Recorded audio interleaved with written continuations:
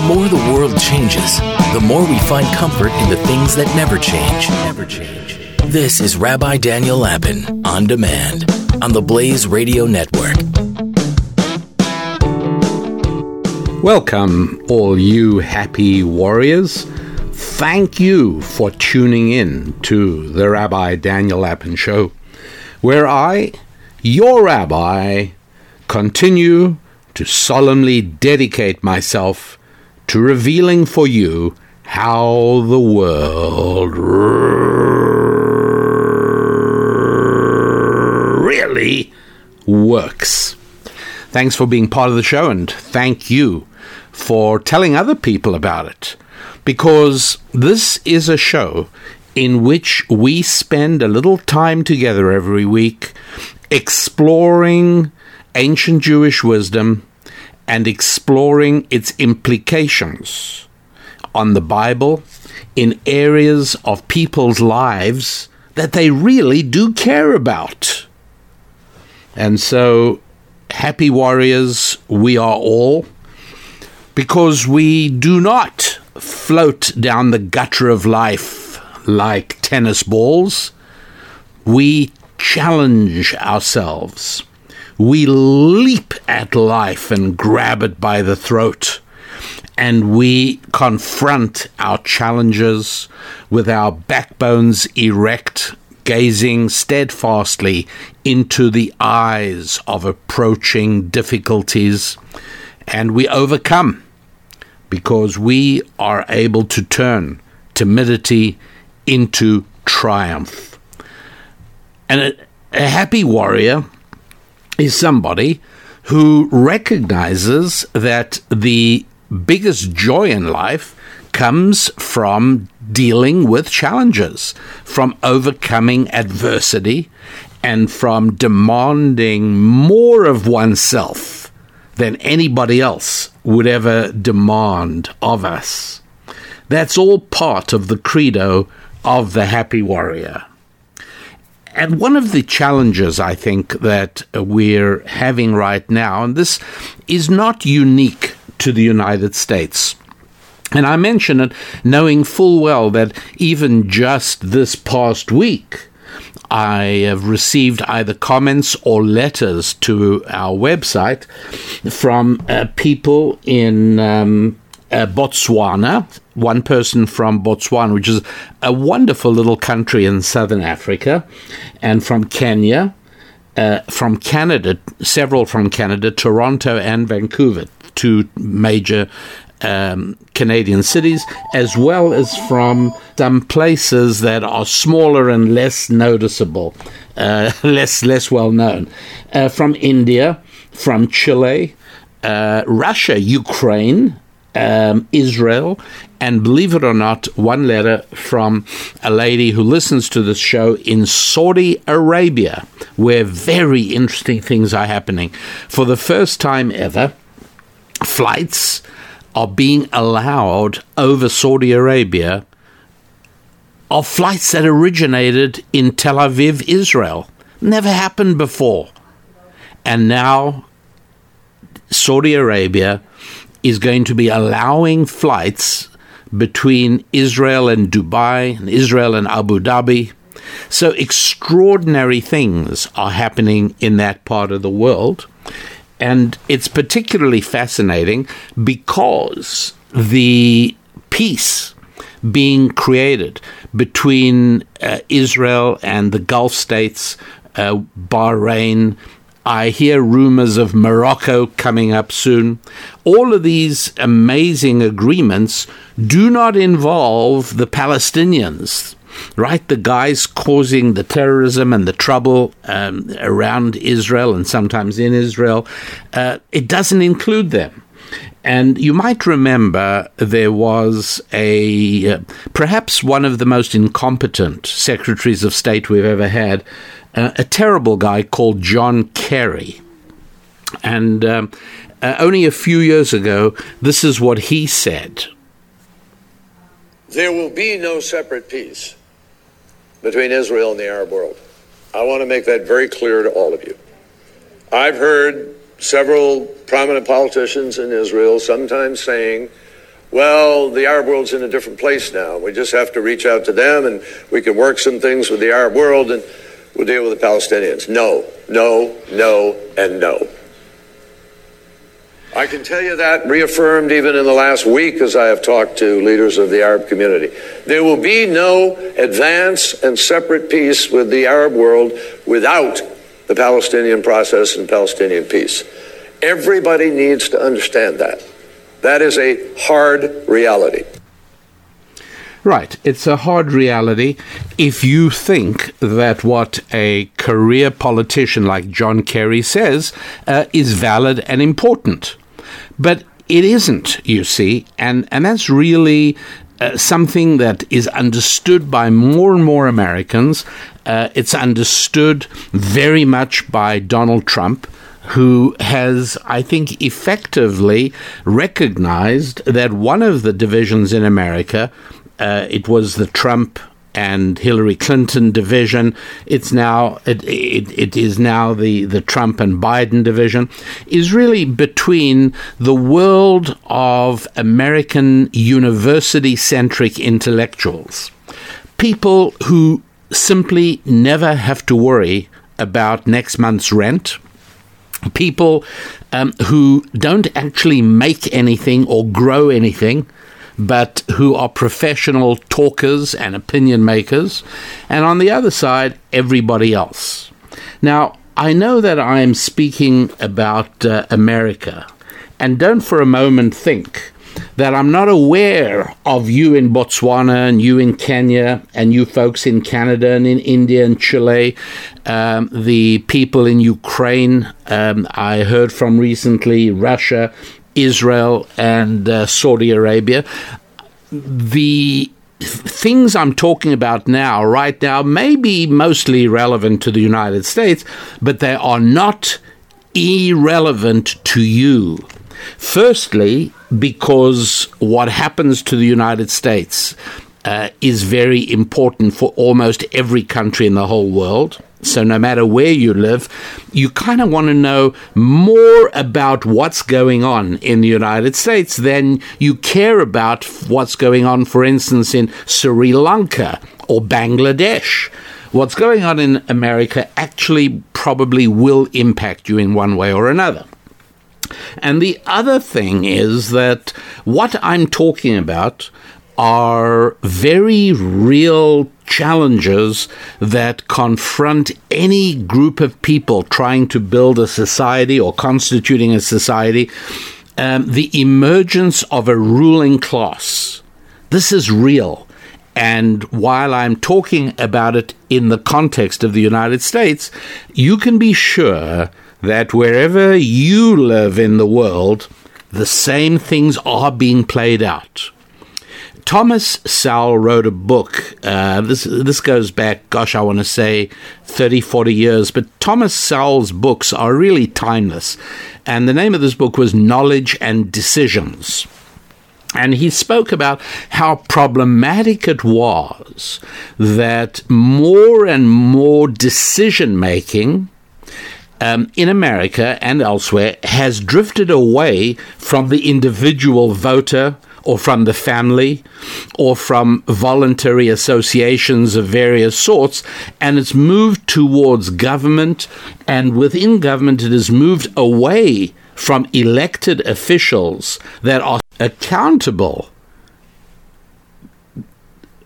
People who are elected are accountable to the electorate, and these decisions or the decision-making has moved away from accountable individuals and away from elected individuals towards more insulated government institutions, bureaucrats, judges. And one of the very disturbing things that's been happening in the United States are the number of occasions on which Congress, that is supposed to be making the laws, actually surrenders that authority to bureaucrats operating within the vastness of government. And they like that because, obviously, if it is a decision that some of their constituents would not favor, they don't have to go back to their constituency and say, well, yes, I did vote for that. They don't vote for it at all, and they hand the decision-making to the bureaucrat, who is a shadowy, concealed figure, never accountable to voters or individuals or families. And so what Thomas Sowell wrote about was this growing tendency for important decisions to no longer be made by citizens, but to be made by this new ruling class. And it's a huge problem. There's no question about it.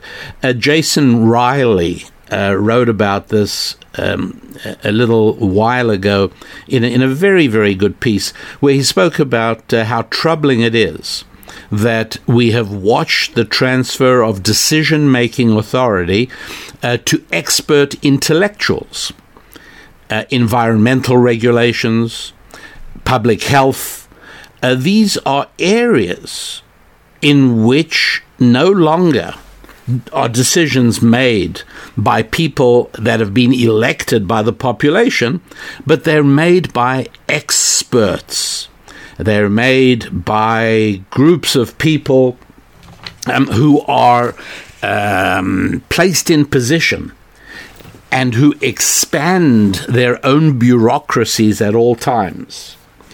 And I wanted to help everybody understand something that's going on right now. People have often asked me when I've explained these things in meetings and groups, Zoom conferences these days. People say, well, what's in it? What's in it? Like, you're saying that bureaucrats are pushing for certain outcomes and for certain results. Why would they do that? Surely they just want the best for the country, the same as everybody else. Well, the answer is it's a very big country today, and there is almost nothing that is good for the country, meaning for every single person in the country. Whatever legislation is passed is going to be good for some people and bad for other people. There is almost no exception, certainly none I can think of, to this rule. And so the way that politics works is that you have to be able, as a politician, you've got to be able to demonstrate to the public that what you're doing is for the good of society, it's for the good of the country, it's for the benefit of poor people, or whatever is your most important constituency at the moment. That's what you do. But the notion that everybody is interested in what's good for America, there's not a lot of people like that. Now, we've got to also, another thing that Jason Riley spoke about in his excellent piece was that Joe Biden, the Democratic candidate for president in the election of November 2020, did an interview recently with ABC News. And in that interview, he heavily attacked and criticized President Trump for not being more deferential to the scientific community. And here's what Biden said in his words: "This is about telling the American people the truth, letting the scientists speak, listening to the science, and stepping out of the way. Let the experts go out and let the American people know what the truth is and what has to be done." Okay, this is something I've spoken about on this show many times before, which is that experts have their uses, but not when it comes to operational decisions. In my life, I make the operational decisions for me and my immediate family, not experts. It is my job to be as knowledgeable as possible on all aspects that impact the decision, but the actual decision is mine. And in the same way, I don't believe Anthony Fauci or any other scientist has the job of deciding American policy.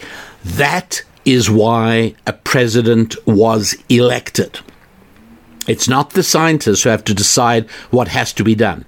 Biden could hardly be more crooked in his thinking here. Let the scientists go out and tell the American people what has to be done. No, Not at all. They can tell the decision makers, and their views can be taken under consideration, but what has to be done is a decision that a president has to make, and the reason for that, and this is true for experts in whatever country you live, and that is that an expert in any field is restricted. His expertise is restricted to that field. That's what he knows about.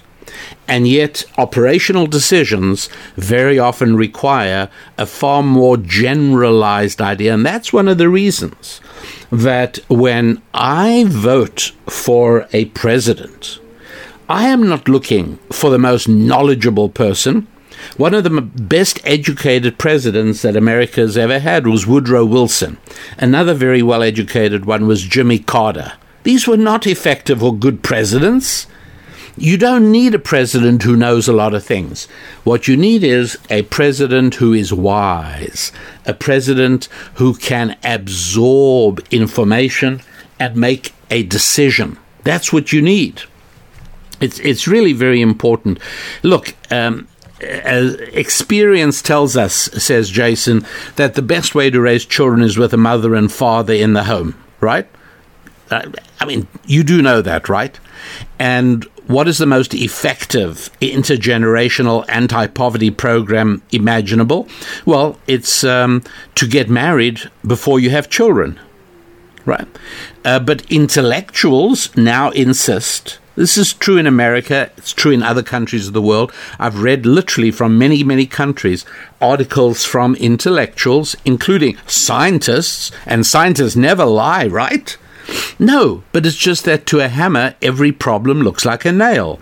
And so prominent intellectuals insist that the nuclear family is over. It's finished. Father, mother, natural children. No, you don't need that anymore. Everything constitutes a family.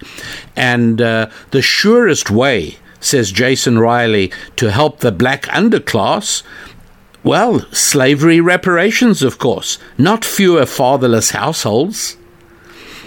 Increases in violent crime have brought calls from the public for more policing, but professional activists call for releasing people from incarceration and cutting funding for law enforcement.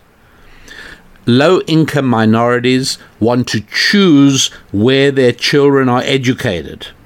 But elite organizations like the National Association for the Advancement of Colored People, NAACP, they oppose choice. They oppose charter schools. They just aren't interested because they know better. Now, look,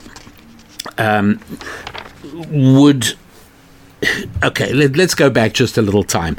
March 2020.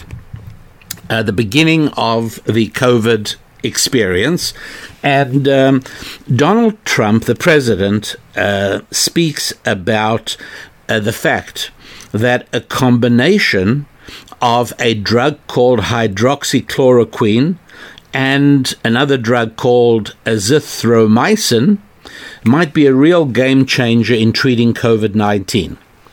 Now, let's just first of all establish what those drugs are. First of all, let me say that if anybody I know was unfortunate enough to contract COVID-19, I would urge them without hesitation to go ahead and take hydroxychloroquine and azithromycin.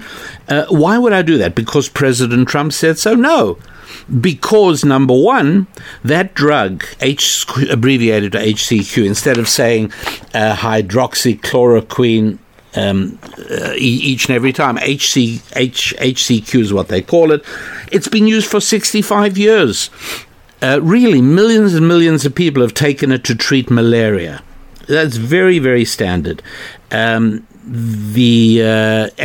it's in good use. Number two, the other thing is that the Henry Ford Medical Center in Detroit published an article in the International Journal of Infectious Diseases, a study of patients in which the severity of illness was fully taken into account, and it showed that HCQ and azithromycin reduced the danger of death by 66%. That's huge. A study from Italy during this past summer found the same 66% reduced mortality rate. For many patients, there's no question that hydroxychloroquine and azithromycin actually are a very effective way to do it. But remember, whatever happens, the intellectual elite in America does not want Donald Trump to get any credit for it whatsoever. So much so, by the way, that had President Obama, who got the Peace Prize, Nobel Peace Prize for doing absolutely nothing other than breathing, had he brought about this peace, which his Secretary of State, John Kerry, said, it can never be done. You absolutely cannot make peace with the Arab world if you don't make peace with the Palestinians. Well, I guess he was wrong. But had they brought about this peace, they'd have struck new medals to give President Obama. The Nobel Committee would have come up with an entirely new prize, God of the Universe. But because it was Donald Trump, the New York Times complained that at the signing ceremony of literally the most significant Middle East peace initiative in the history of Israel, at the signing of this thing, all the New York Times had to say about it was that people were not socially distanced and not wearing masks properly. Okay. Yeah, look, everything is to make sure that President Trump does not get any benefit.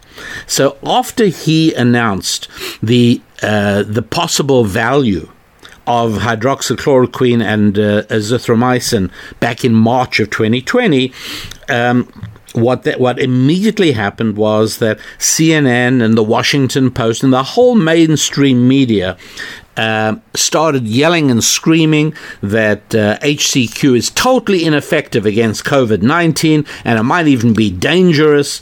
And they literally downplayed and ignored all the evidence. The president didn't pull that out of his hat. There is a lot of research on the effectiveness of these drugs. By the way, a study from China, which was published in no less a magazine than Nature magazine, which is a respected paper, showed that HCQ does inhibit COVID-19 in cells. What happened was that the scientists and the physicians were actually doing other studies, and this often happens in medicine and other discoveries, and they happened to notice that nobody of the people who were being admitted to Chinese hospitals with COVID-19 happened to have been being treated with HCQ for diseases of connective tissues. In other words, there are a lot of patients who had COVID, but who were being treated with HCQ, and they were not brought into the hospital with dangerous conditions.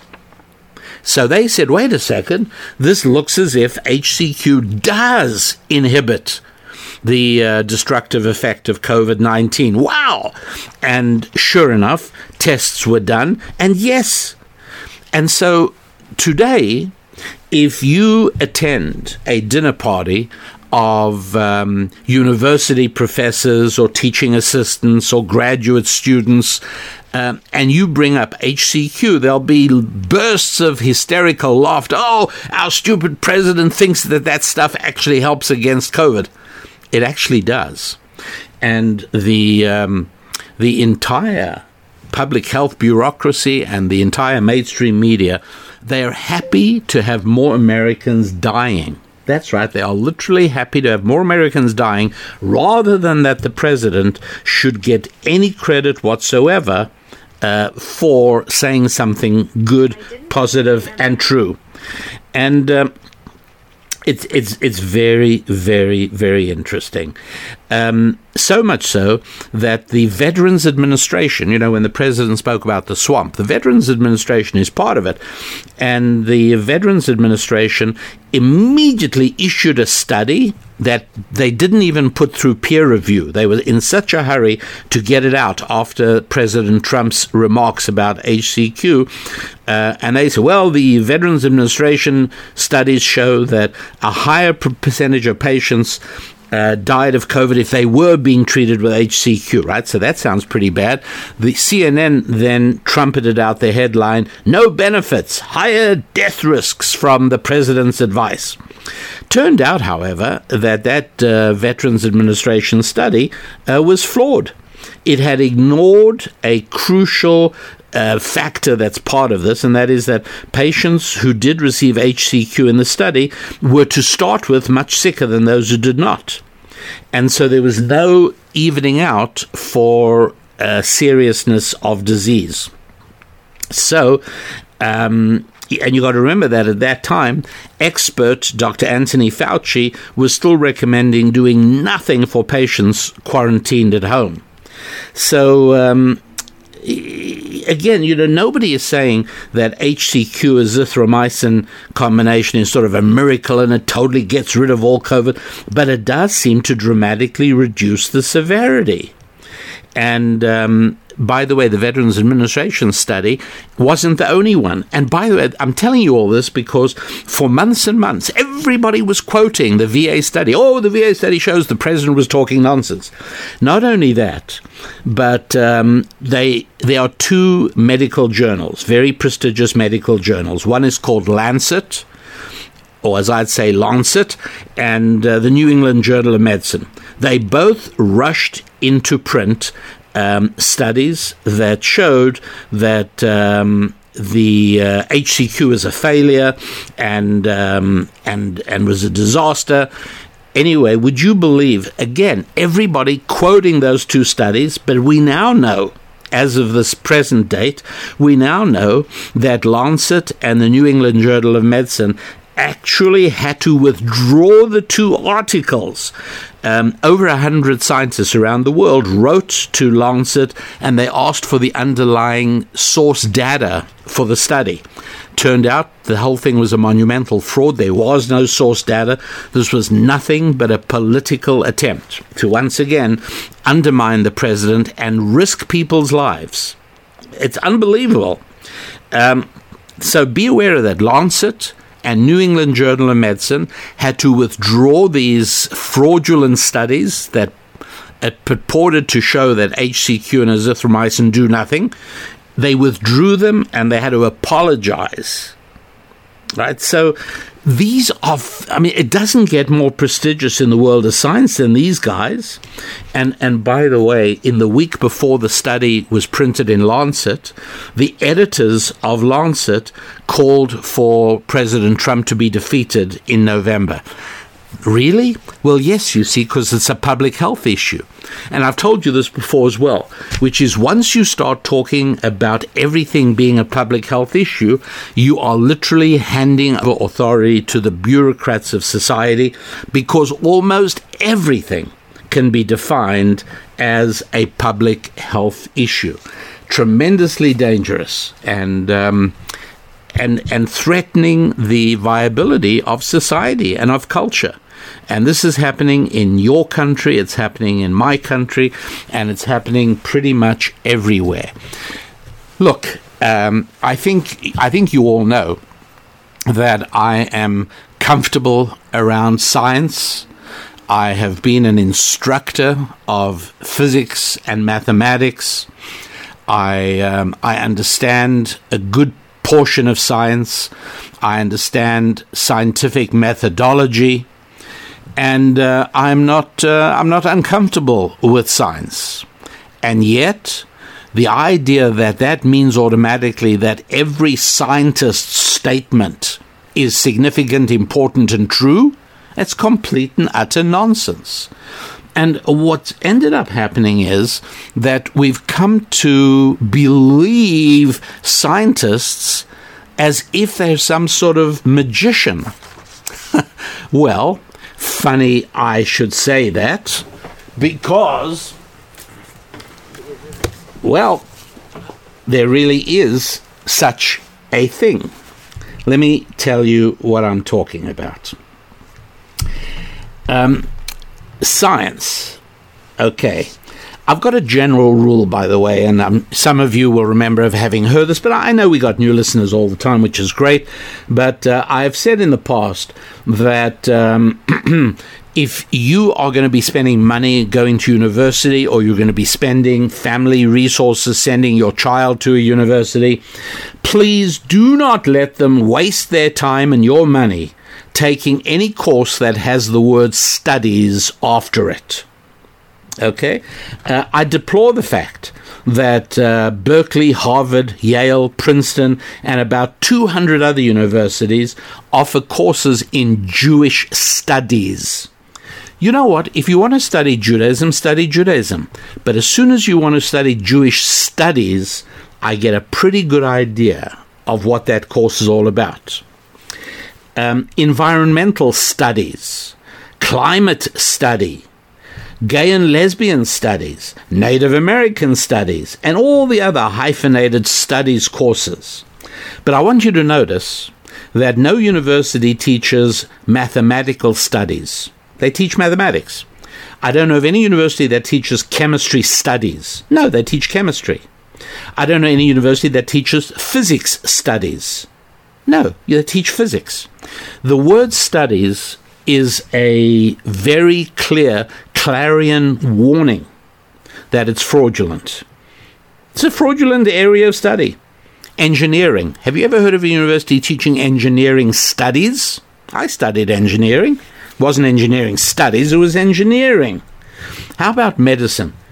Do doctors go to university to study medical studies? No, they go to study medicine. But the word studies tells us that it's an academic fad, it's a trendy thing, and that it has nothing to do with how the world really works. And why would you study anything that has no bearing whatsoever on how the world really works? That's important. Well, that being the case, how many times do you think magic and magicians are mentioned in the 5 books of Moses? Okay, now, again, I just want to clarify that my perspective is through the lens of ancient Jewish wisdom, and so I'm going to sometimes tell you where things come from or where I get them and how they work, but whether or not you are a Bible enthusiast is irrelevant. You don't have to worry about that. If you're not, then just regard it as an interesting book or an uninteresting book. But for me, it's much more than an interesting book.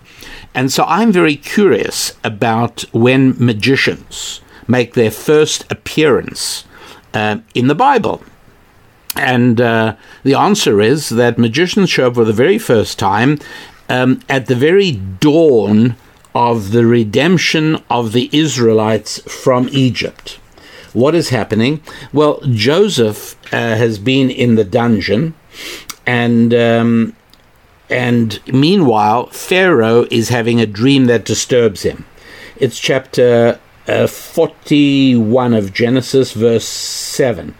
And Pharaoh awoke, and behold, it was a dream. And it came to pass in the morning, his spirit was troubled, and he sent and called for all the magicians of Mitzrayim, which is the Hebrew name for Egypt.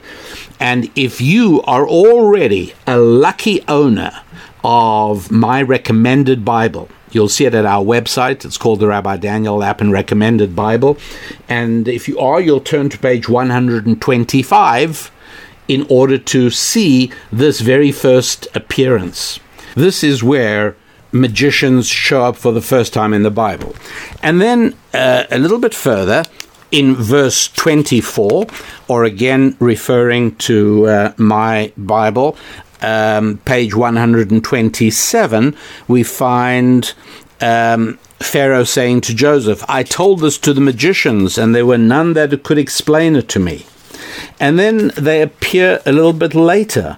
You might remember when Aaron turns his rod into a snake in order to persuade Pharaoh that he and Moses were really God's representatives. And that was Exodus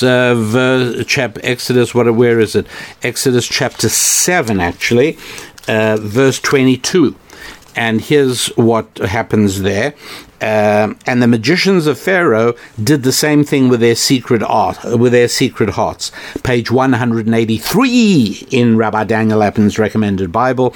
And then you find a little bit further, chapter 8, verse 3. And you'll see where I'm going with this in just a moment. The magicians did this with their secret arts. That's page 185. And the magicians did so, and they brought forth lice, and so on.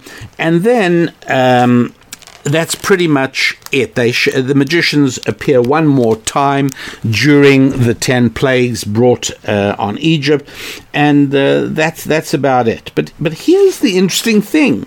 You know, what's so fascinating to me is that this is kind of pretty much all the references to magicians in the Torah. This is it. There's this whole concentration. It's not as if they keep on showing up throughout biblical history. So who are these magicians? And here is a fascinating thing.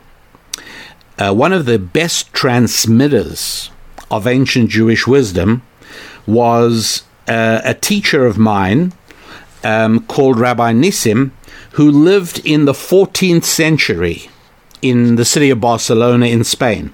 Well, how can I name as one of my teachers somebody who lived six centuries ago? And the answer is because I know him really well. Now, I've never met him, obviously. There's 600 years separating us and the Atlantic Ocean, as well, as if time wasn't the only barrier. But I read his words constantly, and I have come to know him. And I've come to know his preferences and his leanings and his tendencies in terms of what he explains and how he explains it. He said a very valuable thing.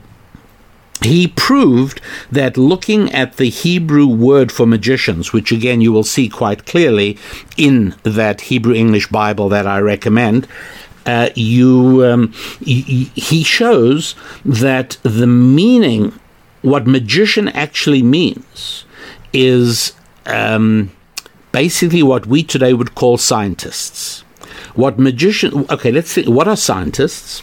Scientists today are people who reverse and get rid of our troubles and many of our burdens in terms of ill health, in terms of hard work, in terms of physical discomfort.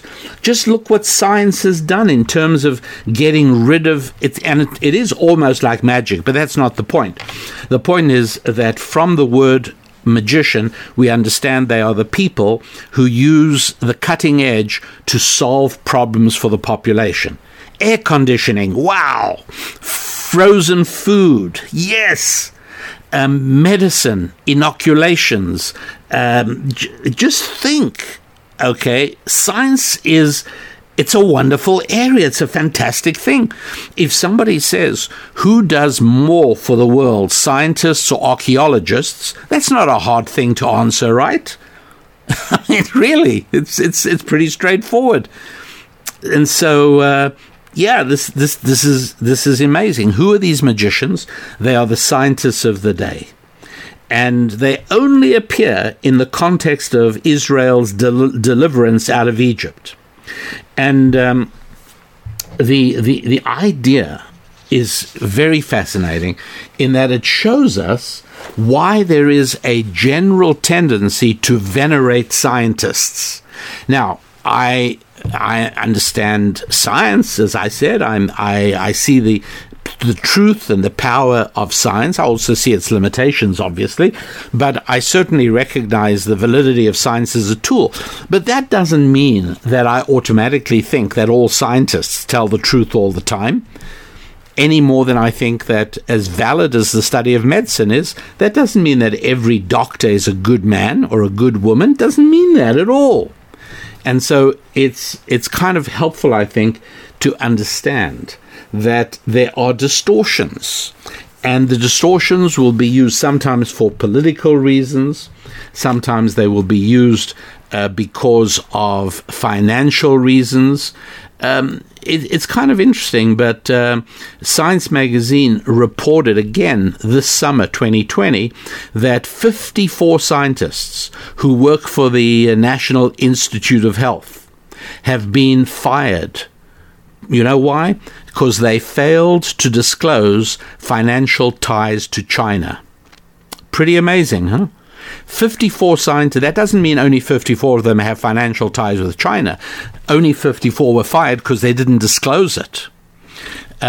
It's pretty important. These are people who make statements that then find their way into policy, whether it's through magazines like New England Journal of Medicine or Lancet magazine, or whether it's because their information goes to the bureaucracy called the Center for Disease Control.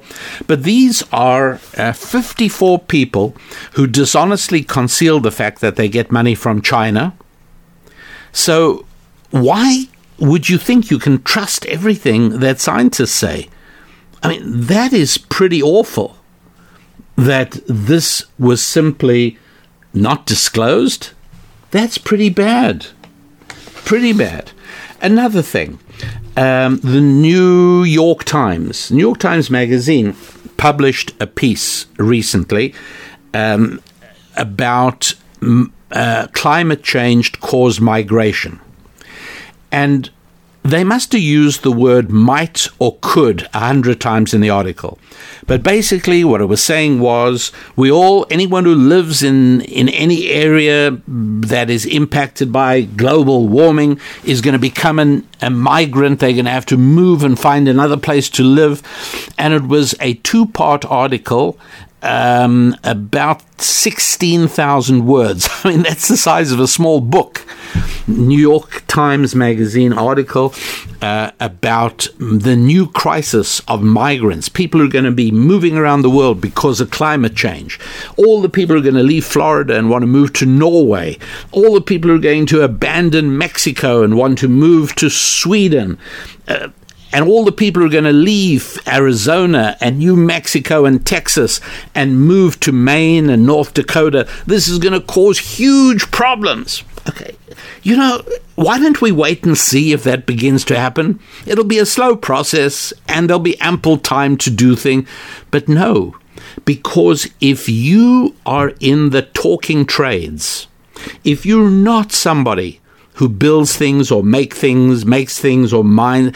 And again, I'm not saying only the materialistic aspects of life matter. I'm just saying that people who actually do things with their hands tend to be more rooted in reality than people with doctorate degrees, people who are university-centric. And so if I had to choose, to paraphrase something that the late, great William F. Buckley said, if I had to choose to hand over control of my life to 300 professors from Harvard and Yale University, or to hand over control of my life to 300 people who work on a Honda assembly line in Alabama, or a BMW assembly line in Georgia, or wherever it is, I'd rather take 300 factory workers making decisions over my life than 300 professors or intellectuals. It's as simple as that.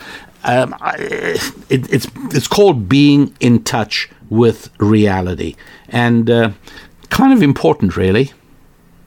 Now, you might remember that in the days of Joseph Stalin and the evil empire of the Soviet Union, there were constant famines. I don't know if you remember, every time there was a new 5-year economic plan, and millions of people ended up starving.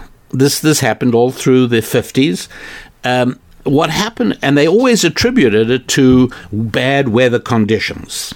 Do you remember that? Very, very common. Yeah, this particular centrally organized plan would have worked if it wasn't for the fact that there was a bad weather, not enough rain, too much this or too much snow. It's why people are starving, not because of socialism as the organizing principle of a country's economy. No, it's always the weather. Well, I wanted to point out to you that this is happening again now, not only in the United States, but it's happening in Africa, it's happening in Asia, and that is terrible, terrible government policies, awful mismanagement, and now bad results are turning out to be the unintended consequences, and they take a lesson out of Stalin's playbook. You know whose fault it is? It's the weather. It's always the weather. It's never the planners. It's never the socialists. It's never bureaucrats. And where do we see this? Well, of course, forest fires in California. This has been going on for a few years now. Why were there no forest fires in the 1950s? There weren't. I mean, occasionally it happened. They put it out. A small matter. Why devastating forest fires now? Anybody will tell you that it is, in fact, due to bad management, right? Used to have a forest fire in 1950s. If you had a 10,000-acre fire, it was called a huge conflagration. And by the way, I went back to old news accounts to check up that what I'm saying is 100% correct. Nowadays, bigger than 100,000 acres is normal. You can a 400,000-acre fire, right? That is 40 times bigger than what would have been a big fire. So what's changed? Well, I'm going to give you the true explanation, and I'm going to give you the explanation given by the state of California and the various bureaucratic agencies that run it, and you can decide which you think is true. The same thing that I'm telling you now is true for Australia. South Australia had very bad fires. Once again, I'm going to give you one explanation, and there's another one that I'll give you that is given by the authorities. Okay, so what it is that mainly it is a lack of management of forest and brushland and grassland caused by radical environmental groups that impose excessive regulations and impose unreasonable restrictions on our ability to keep land safe from wildfire. These are all things that used to be done, by the way, up until the 60s. But now there's no controlled burning. And so what happens is you get a huge buildup of flammable fuels, which means dead wood, dead grass, because we're not allowed to burn it anymore. No longer are fire breaks maintained in forested areas. Did you know that? Well, now you do. They used to maintain fire breaks. These are called roads in forested areas, which not only help to confine the fire.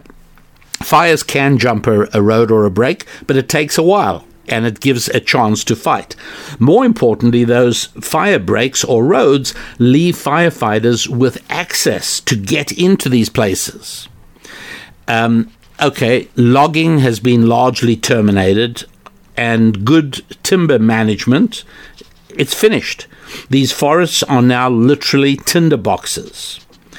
Going all the way back to colonial times, controlled burnings have saved the forests from huge conflagrations. When you burn a large brush field and you use fire to thin the undercover brush, you keep the big fires away. There used to be programs to reduce the chaparral out west in California forests. That used to stop fires getting out of control. When the West was being settled, ranchers regularly burned fields of brush to make way for grazing and animal habitat and so on. This entire program of controlled fire, it's gone, finished. As late as the early 1970s, they were still building and repairing and cleaning huge fire breaks around housing areas and forest areas. And these fire roads were cleared all the time, kept usable for large fire equipment. And so there was access to remote areas, which allowed firefighters to attack fires and to do so when they just start, not to wait till they burn until they get to existing highways. These roads not only served as breaks, but they also served as access. And now, because of the political power wielded by media and radical environmental groups, these fires take place. Now, that's the real reason fires are happening. Now, you want to hear the government reason? It's simple. Climate change. You see, when terrible socialistic policies produce terrible consequences, it's never the fault of the policies. It's always the fault of the weather. It's unseen. We couldn't have known it. Well, now global warming is causing all the fires. And I would venture to bet that you yourself have even heard of this explanation. You know why there are fires? Oh, it's climate change, global. Actually, it isn't. It's the result of socialism running the show. And one of the side effects of socialism is radical environmentalism, unavoidably. So, and again, this comes from climate scientists, right? And 97% of climate scientists are, okay, I've already debunked that on an earlier show. But again, don't be vulnerable to this idea that science is the answer. You know, it isn't. And scientists are certainly not. For instance, scientists now tell you, I saw this recently on a news broadcast, that scientists tell us that the one most important thing to stop the COVID outbreak is face masks. Now, I happen to think that face masks have a terrible impact on society. But at least up till this point, I didn't know much about their effectiveness. I was skeptical about it, I'll tell you, but I didn't actually know a whole lot about their effectiveness. What I did know was that it stops people from smiling at each other. It causes outbreaks of ill will between citizens, as some people feel that other people who are not wearing masks are endangering them, trying to kill them. And, people get panic-stricken, people get frightened. And so, the old person who yells at a young person not wearing a mask, "You're trying to kill me." I understand what panic and fear do to people. And I regard this as one of the huge costs of the mask policy. But I thought maybe at least, maybe it helps a little bit. And the answer is that no, it actually doesn't help at all. So let me explain what I'm talking about. And this is something you can see yourself very clearly. Many, many tests have been conducted on the effectiveness of these masks at stopping certain things getting through. Now, let me just tell you what these masks are originally made for. They're called surgical masks for a very good reason. They are worn by surgeons during operations. And a surgeon in operation, his head is usually directly over an open cavity in the patient on whom he's operating or she's operating. And the result is that in order to make sure that no spittle or anything like that dropped from the surgeon's face down into the open wound or the open area of the patient's body, they gave them surgical masks to cover the mouth and the nose, just to make sure nothing that could be a contaminant or an infectant would drop from the surgeon's face. So those are literally like huge things by comparison. Now, dust, okay, what is the size of dust, would you say? Okay,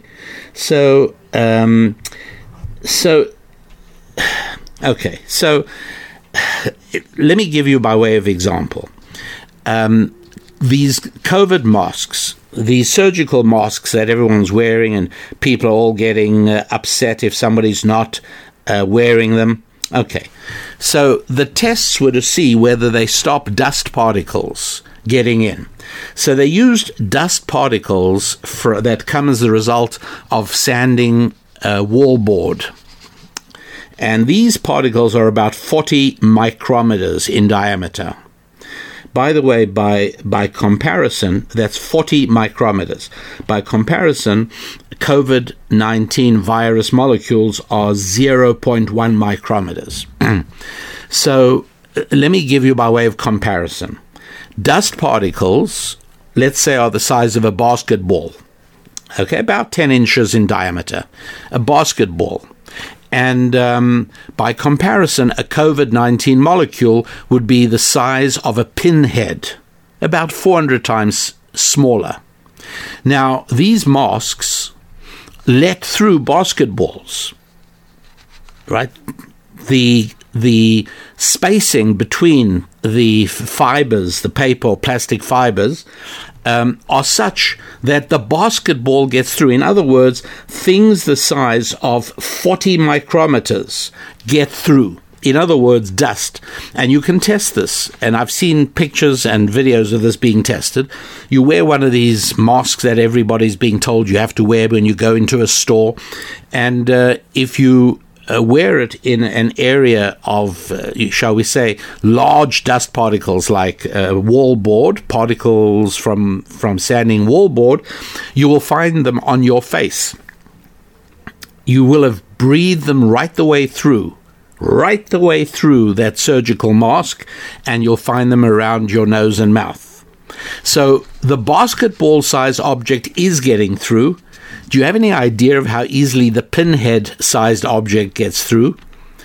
So, again, let me just make clear. These masks that everyone's telling you have to be worn, they let through objects of 40 micrometers. And yet the COVID virus is 0.1 micrometer. Do you think it has any trouble getting through? Bottom line is, it's a total farce being promoted by people who have all their own reasons for doing this. And it is absolutely not stopping any COVID you may have from getting out to other people, and it's not stopping anything from other people in the environment getting through to your nose or mouth. Zero effectiveness. Zero.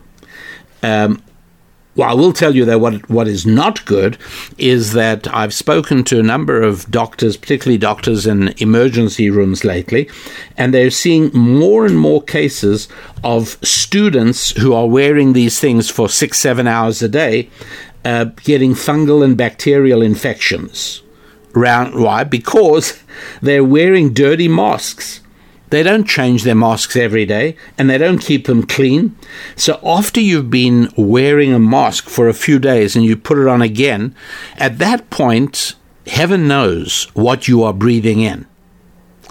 The idea that it's doing some good, not exactly, not happening. So again, use your own judgment. Make sure that all operational decisions in your life you make. Listen to experts, listen to scientists, listen to everybody. But be very, very skeptical. Be a true scientist. In other words, test, monitor, make sure, verify. Don't just buy stuff from people because they say, I'm a scientist. Okay, that's not how it works. They're magicians. One more example, if I may, of how important it is to not listen with an open mind, or not to simply accept blindly what you read about in the media, what you hear from politicians, what you hear from bureaucrats, what you hear from the mainstream media, or from anybody else, including me. Weigh everything up. Don't just believe anything. And, the good Lord gave you the power of intellect. He gave you the ability to weigh things up and judge things and estimate things and make a guess sometimes. But it's your educated guess based on your accumulated knowledge and on your accumulated experience. And it's worth something.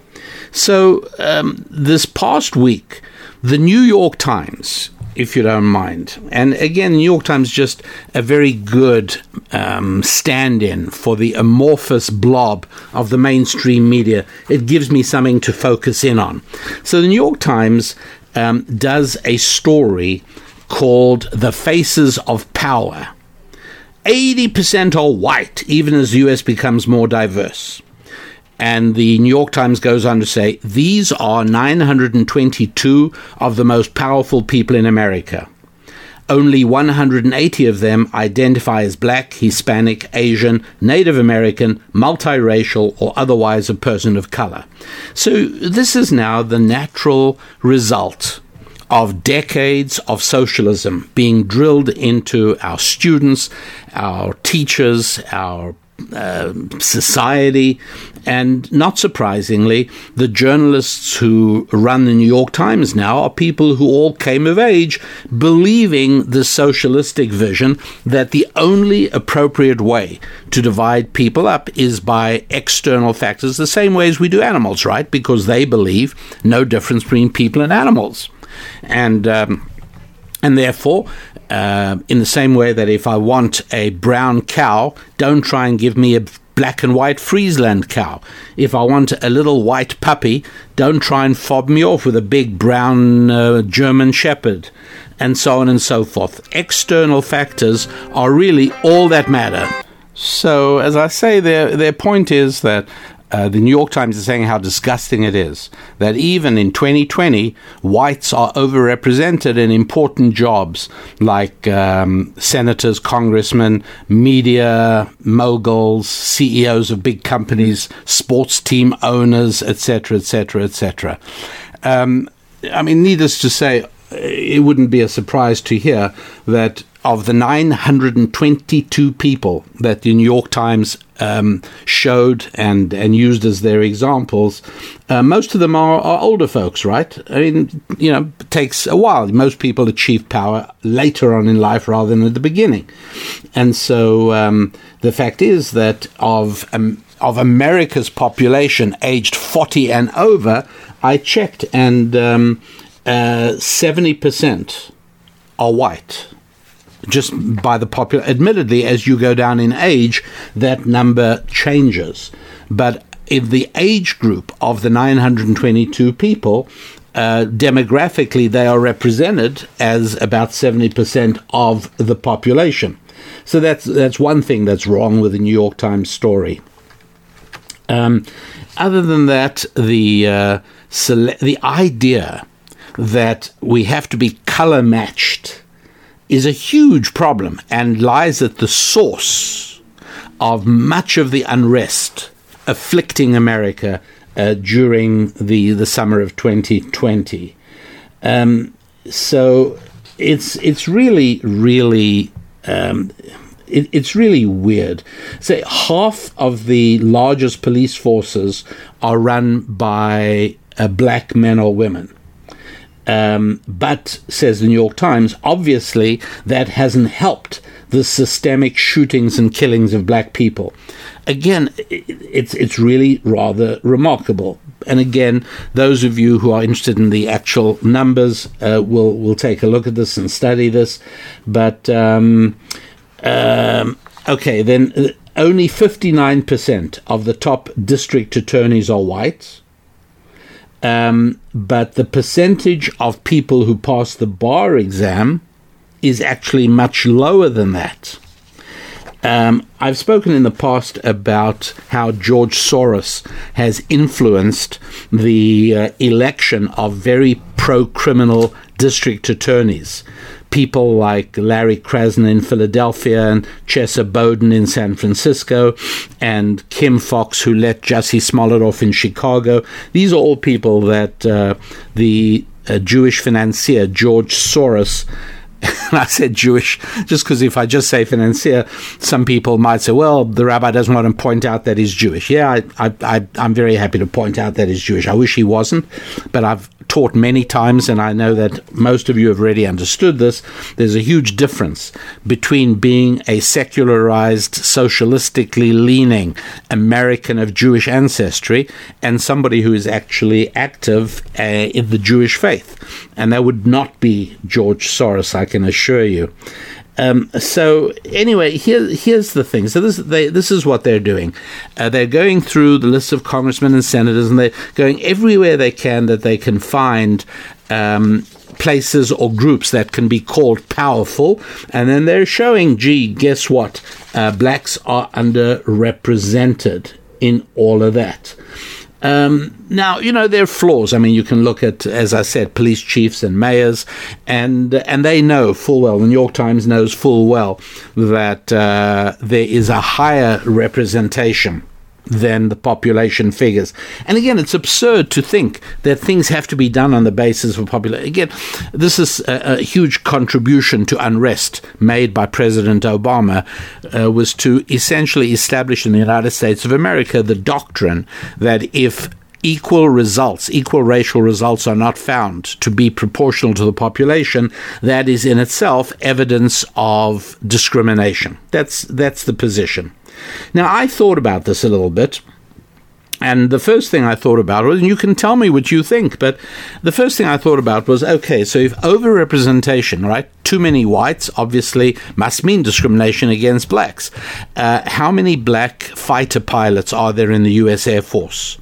Would there be 12%? No, the answer is much, much less than that. Is that because of discrimination? I don't think so.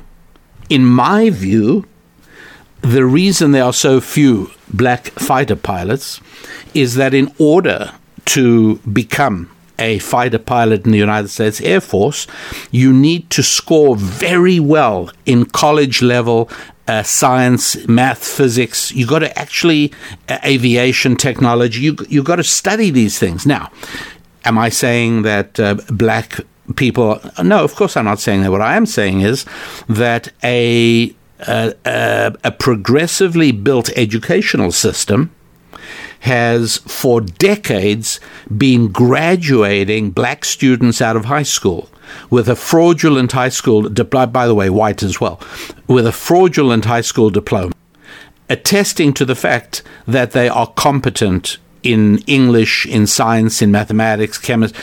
It's simply not true. So they are simply not equipped, and this is everybody coming out of the majority of GICs, government indoctrination camps, formerly known as public schools. They come out simply incapable of taking and passing the requisite college courses in order to qualify for a United States Air Force as aviators. It's very simple. How about something else that occurred to me? About 70% of NFL players are black, and about 80% of basketball players are black. Easy to look that up. And so how about, what does this mean? Does this mean that whites are discriminated against? Really? Are you ready to say that? You've got to say that. If lower black numbers in some fields are because of discrimination and bigotry, then lower white numbers in certain fields would have to be exactly the same, right? And so who is doing the dirty work? Who is causing the discrimination that makes it possible for 80% of basketball players and 70% of football players to be black? Obviously, other people, it's clear that Asians are being discriminated against in the NFL, right? I mean, how many Asian players are there in the NFL? How many Asian players in basketball? How many Jewish players in the NFL? Clearly, Jews must be discriminated against. Okay, you see where this stuff leads you. It's really very horrifying. I then did something else with the New York Times list of 992 powerful people. the population of Jews in America are about 1.5% of America's population. So if you're going to have 992 of the most powerful people in America and say, obviously there is something very wrong with America because 13% of them are not black, well then how many should be Jews of these 992 most powerful people in America? Well, 1.5%, right, of 100 people is 1.5 people. 1.5% of 1,000 people is 15 people. So out of the 992 people who are, says the New York Times, just the most powerful people in America, and there's not enough blacks, what are you going to say about the fact that there, again, I gave it a good count, and it's over 100 people on that list are Jewish. You could probably get up to about 130, but nobody would dispute that out of the 992, 120 are Jewish. Some are better known as Jewish, some less known. But that means now that instead of having 1.5% of the list Jewish, we have about 10%, more than 10% Jewish. What do you say about that? So clearly, somebody must be discriminating or advancing them somehow. What is going on here?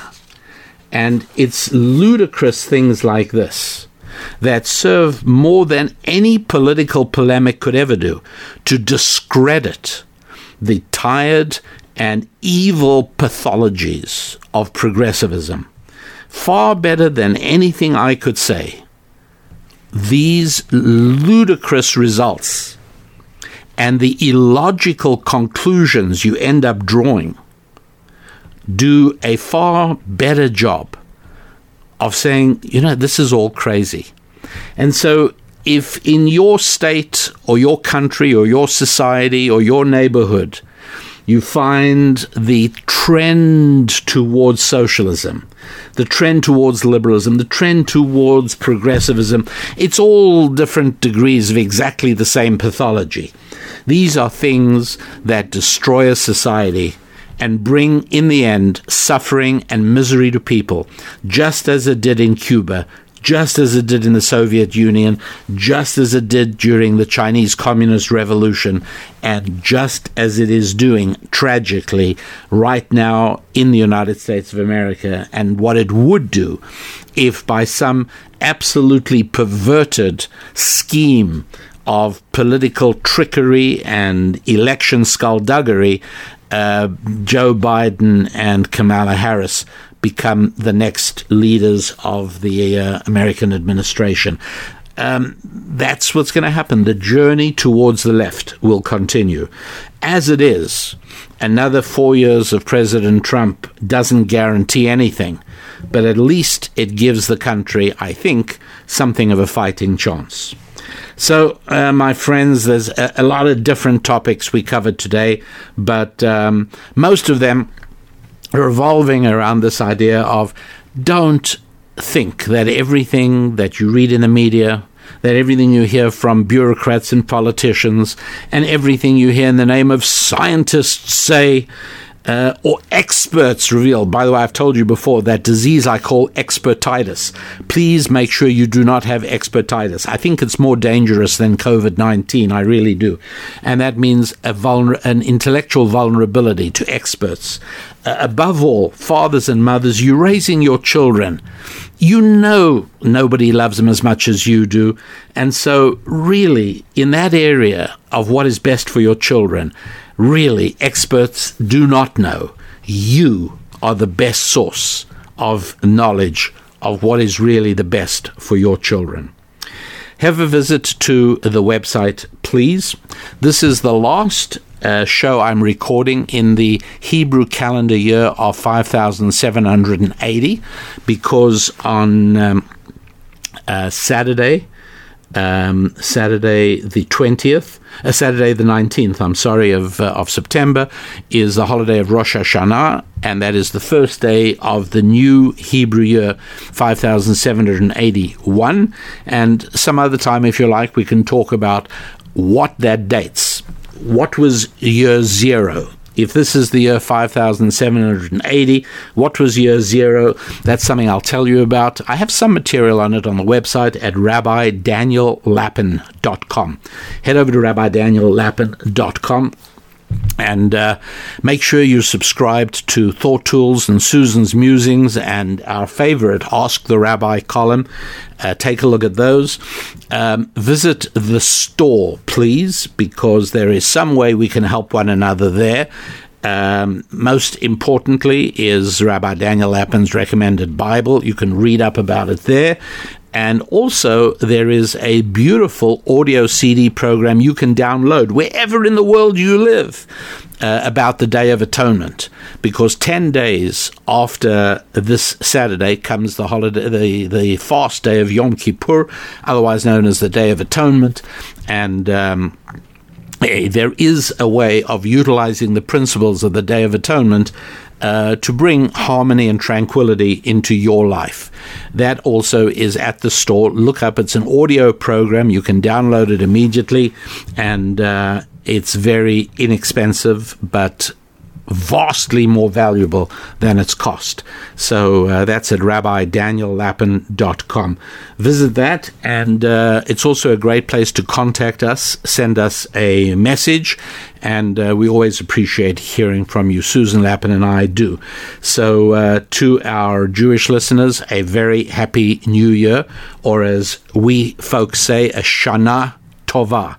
And those of you who are beginning to spot Hebrew words in your Hebrew English Bible that I recommend, you'll know Shana means year, and Tova means good. Doesn't mean happy, it means good.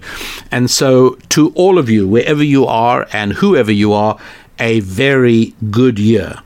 And of course, until we are together a week from now, I wish you 7 wonderful days of good times with your finances, with your families, with your friendships, with your fitness, and your faith.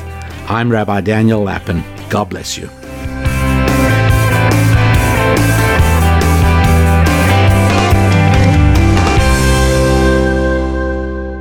Spilling ancient solutions to modern problems in areas of family, faith, friendship, and finance. This is Rabbi Daniel Lapin on demand on the Blaze Radio Network.